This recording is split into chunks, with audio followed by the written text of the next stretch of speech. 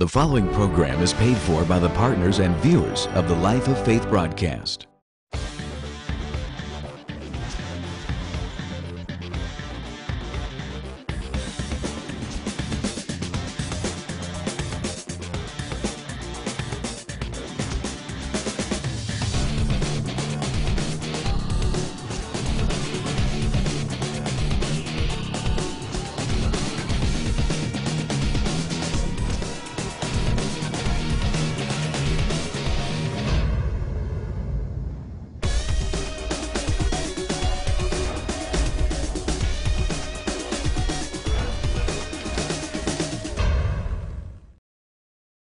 Hello, this is Dr. Fry, and I want to thank you for taking the time to view today's broadcast. I want to say Happy Resurrection Day and Happy Easter.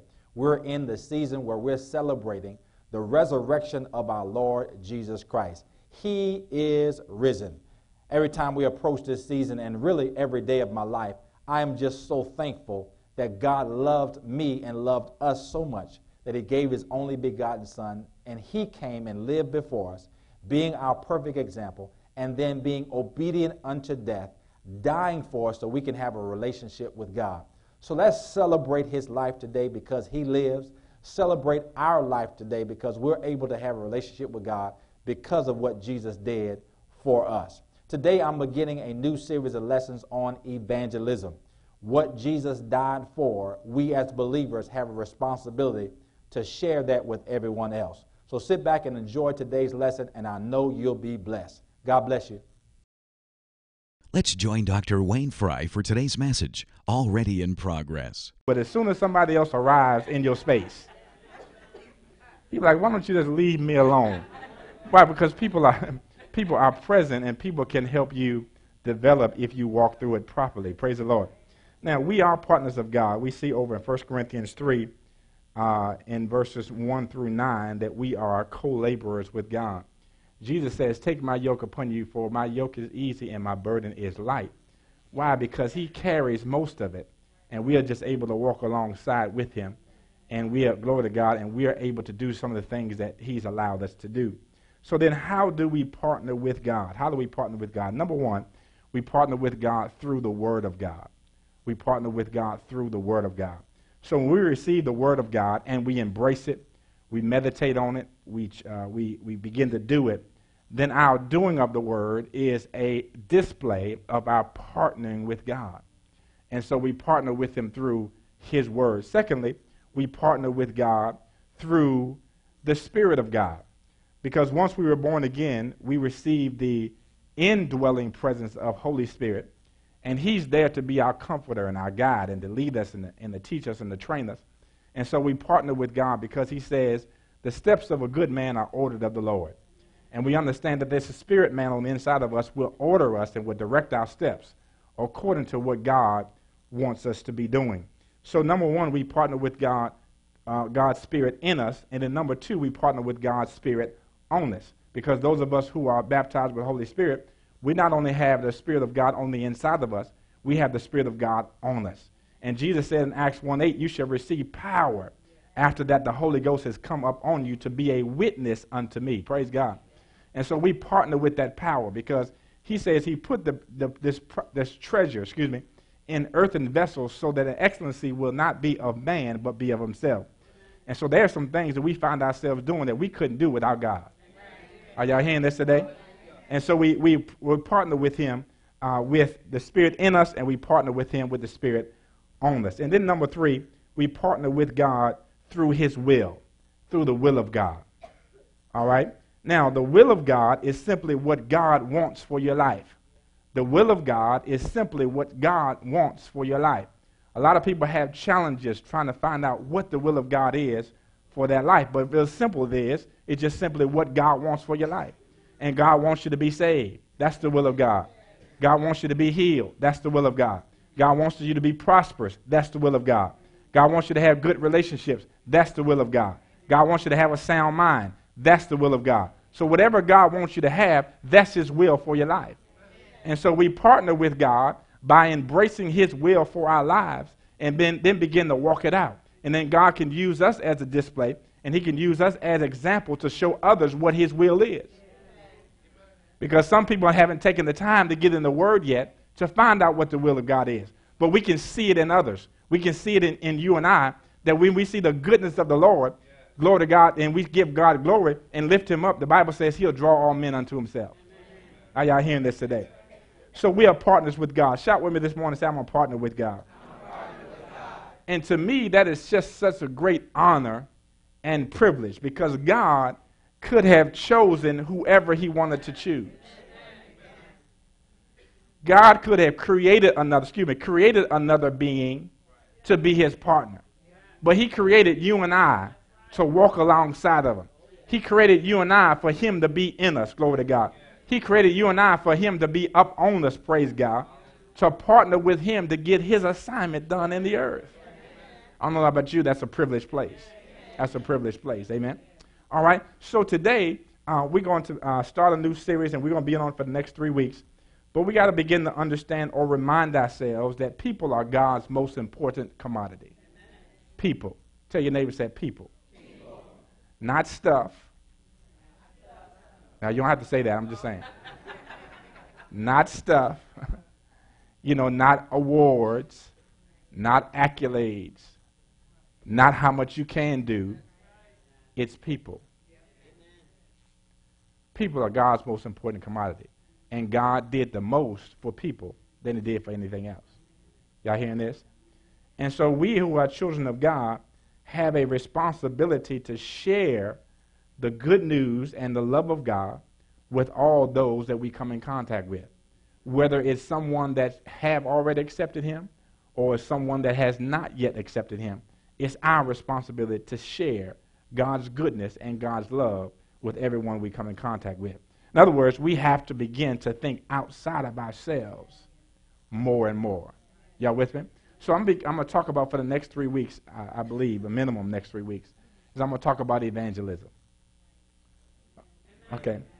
I pretty much expected that kind of response, because I don't believe evangelism is on the forefront of believers' minds and hearts like it should be. We get excited about overflowing abundance. We get excited about the double. We ought to get excited about evangelism. Because if God's most important commodity is people and us reaching people, how many know we're going to please God like never before? And when you begin to think about it, evangelism is at the crux of your overflow. Oh, y'all not getting that? I said evangelism is at the crux of you receiving the overflow. Because when you embrace evangelism properly, you begin to share the love of God and the love of Jesus with people. You begin to share the word of God with people. People will get saved. That's expanding the kingdom of God. But also when you really embrace evangelism like you're supposed to, you'll be one of the most generous people on the face of the earth. And your generosity then will release some overflow in your life. Because the principle says, when you give, it shall be given unto you. Come on, talk to me. So this word evangelism, or this teaching on evangelism, is designed to set you on the right track this year to step right in the middle of this season of overflowing abundance and this season of double. Are y'all hearing what I'm saying? And so evangelism. Now, I had some stats. I don't know if they're still as accurate as when I looked them up a few months ago, but they say about 1/3 of the body of Christ is consistently evangelizing. That's 1 out of 3. 1 out of 3 believers is consistently evangelizing. So that means if we broke this crowd up today, 1/3 of you would be involved in evangelism, and 2/3 of you would not be. So if you look at your row, if you had 6 people on your row, if you had 9 people on your row, 2 of the 6 would be involved in evangelism. 3 of the 9, there'll be 4 or 6 others that will not be. So when you begin to put it in perspective, we are well below what we should be walking in as it relates to evangelism. Amen. And there are thousands upon thousands and thousands upon thousands of people today that don't know the Lord. And they're right here in Charlottesville. Right here. Right here. In Charlotte. We don't have to go anywhere except out these doors and find someone that needs to hear the gospel. Are y'all hearing this? So evangelism. So set your heart, man. Don't set your heart. Don't allow your initial response to govern you through this series. See, I'm letting y'all off the hook now. I'm letting y'all off the hook. Yeah, evangelism. Oh. I thought he was going to talk about how I'm going to get my stuff. I mean, I am. Tell your neighbor, say, he is. He's trying to tell you how you're going to get your stuff. Yeah, I know y'all came to receive. Y'all want some information on how you can get your what? Stuff. Proverbs 11, let's go there. Praise the Lord. Proverbs 11. Let's talk about this evangelism piece. Now, I mentioned on last week, for those of you who were present, that the church, FCCI, is going to, on purpose this year, go after the unchurched and the unsaved like never before. And so, in other words, we're going to fulfill our responsibility as it relates to evangelism. So Proverbs 11, verse 30, say I am there if you're there. It says, the fruit of the righteous is a tree of life, and he that winneth souls is what? He that winneth souls is what? How many endeavoring to be a wise person? So this scripture says, start winning some souls, and you'll become wise. Y'all seeing that? And then if you search through the scriptures in Proverbs, you'll find out that the wise person knows how to increase. So once you become wise, increase is just right around the corner. Y'all with me? So we can really start our embarking on increase by first evangelizing. Okay? All right, let's go to another scripture today and take a look at this one here. Go to 2 Peter, I believe. Praise the Lord. Excuse me. Put your finger in 2 Peter. Go to 1 Timothy while you're on your way. 1 Timothy 2. And then we'll go over to 2 Peter. 1 Timothy 2.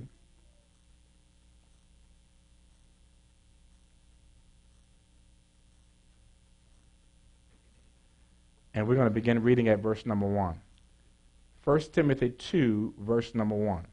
Let me know when you get there, please. Amen. Great. It says, I exhort, therefore, that first of all, supplications, prayers, intercessions, and giving of thanks be made for all men. How many men? All. For kings and for all that are in authority, that we might lead a quiet and peaceable life in all godliness and honesty. For this is good and acceptable in the sight of God our Savior. Look at verse number 4. Who will have all men. How many men? All. How many? All men to be what? Saved. And to come to the knowledge of the truth. For there is one God and one mediator between God and men, the man Jesus Christ, who gave himself a ransom for all, to be testified in due time. So the Bible says in verse 4 that it's God's will for how many men? All men to be what? Saved. Wow. You found out the will of God here. The will of God is that everybody be saved.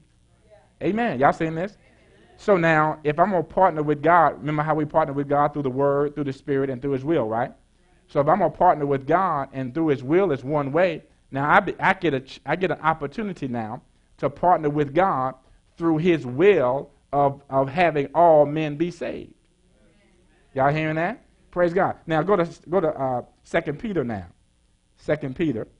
We're just laying a foundation today. All right. 2 Peter. And we're going to look at chapter number 3. And verse number 9. 2 Peter 3:9. Let me know when you're there, please. The Lord is not slack concerning His promise, as some men count slackness, but is long-suffering to usward, not willing that any should perish, but that all should come to what? Repentance. So we've seen two places in Scripture, 1 Timothy and 2 Peter, that clearly tells us that it's God's will for people to be saved. So now if it's God's will for people to be saved, we must play our part to ensure that people at least have an opportunity to hear the gospel and to make a choice to be saved. You hearing that? Go to Romans 10 now. Go to Romans 10. All right? Romans 10.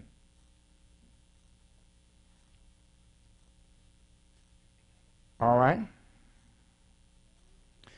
And verse number 13. Romans 10 and verse number 13. Okay, you there?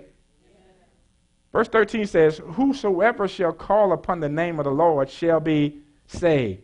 How then shall they call on him in whom they have not believed? And how shall they believe in him of whom they have not heard? And how shall they hear without a preacher? And how shall they preach except they be sent? As it is written, how beautiful are the feet of them that preach the gospel of peace and bring glad tidings of good things. So Romans lets us know that someone can't believe unless they first hear. And a person can't hear unless somebody is saying something. Now, from what all we read, we got to understand that we partner with God by saying something so people can hear something and then people can believe something. And then once they believe something, then they're in a position to call upon the name of the Lord and then they'll be saved. Glory to God. Amen. So we're going to talk about, again, this evangelism. And I'm believing by the Spirit of God that something gets stirred up on the inside of you that just makes you uncomfortable by being silent. Oh, come on now. That makes you uncomfortable when you see somebody that needs to know the Lord, that will then compel you to at least pray for them and then to compel you to get out of your comfort zone and to share the goodness of God with them. Because I know all the challenges that come with evangelism, and I'm not going to take time to go over a lot of them, but I know evangelism for some is out of your comfort zone. But you got to understand, where would you be if someone remained in their comfort zone and didn't share the goodness of God with you? Somebody had to get out of their comfort zone to preach the gospel to you so you could hear it and then be saved. So I believe it's a selfish disposition to say, I got Jesus and I don't care that you don't. Take your neighbor and say, stick with him now, stick with him. I think it's very selfish.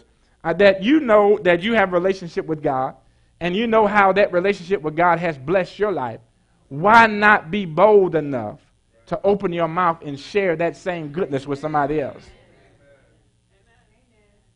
Good question, isn't it? Good question. And so I'm believing that this word, and along with Holy Spirit, will motivate you and compel you not to be satisfied with being silent any longer. All right? Now, why? Why should we participate in evangelism? What's the why behind this? I'm getting to a place in my life that I need to know the why. You know, I remember at our boys, 9 and 6, they ask a lot of why questions. Go do this. Why? And see, my generation. Okay, anybody with me? My generation, that was a question of disrespect. Don't you be asking me why. You just do what I told you. Come on, talk to me. But I think it's important to know the why. I think it's important to know the purpose behind this particular thing called evangelism. What's the why behind it? Because if I understood the why a little bit more clearer, it may help me walk it out better. Got it? So why? I have seven components that make up this why we should evangelize. Number one, we should evangelize because God wants to see the world healed and restored. God wants to see the world healed and restored. The Bible says, if my people who are called by my name shall humble themselves and pray and seek my face, check this out, and turn from their wicked ways, then I will hear from heaven and heal your land. So God can only do healing of the land through his people. Come on, talk to me. We think that God can just move his hand over something and it'll all be straightened out. Not necessarily so.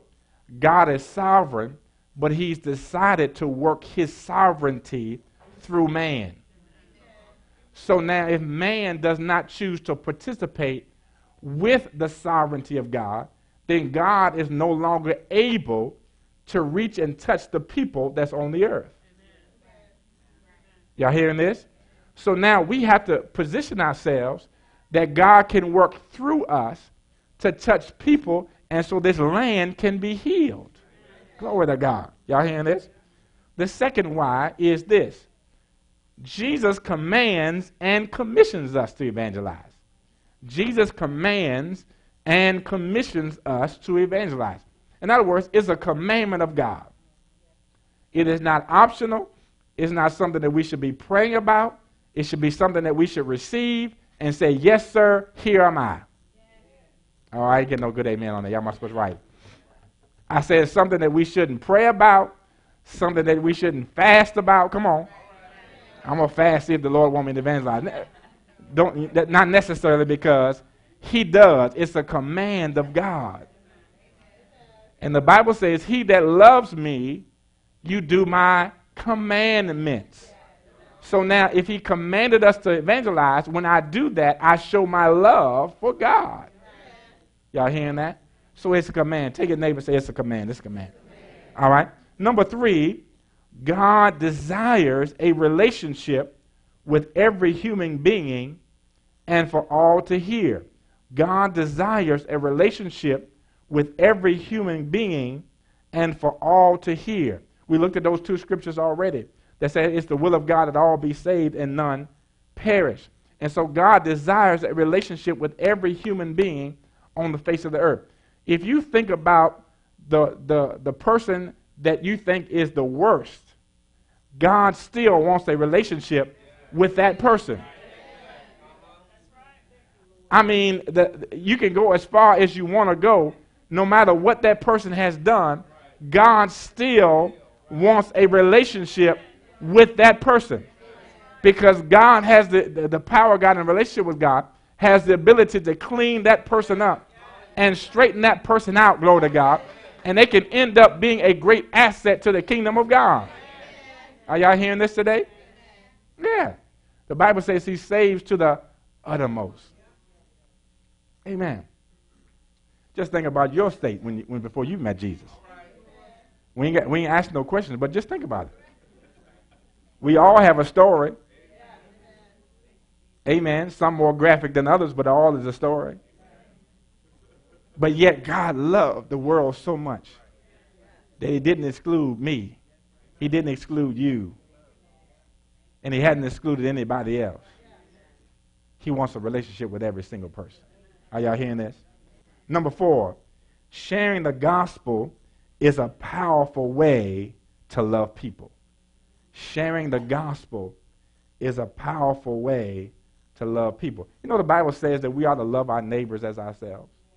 Y'all know that, right? You know the Bible says love your enemies, right? You sure you know that? You got to go look that up in your concordance. Matthew 5:44 will take care of that for you. Love your enemies. That means the Bible says you ought to love those people that you like, and you love those people that you don't like. And so what's a real practical way to love someone that you may not like?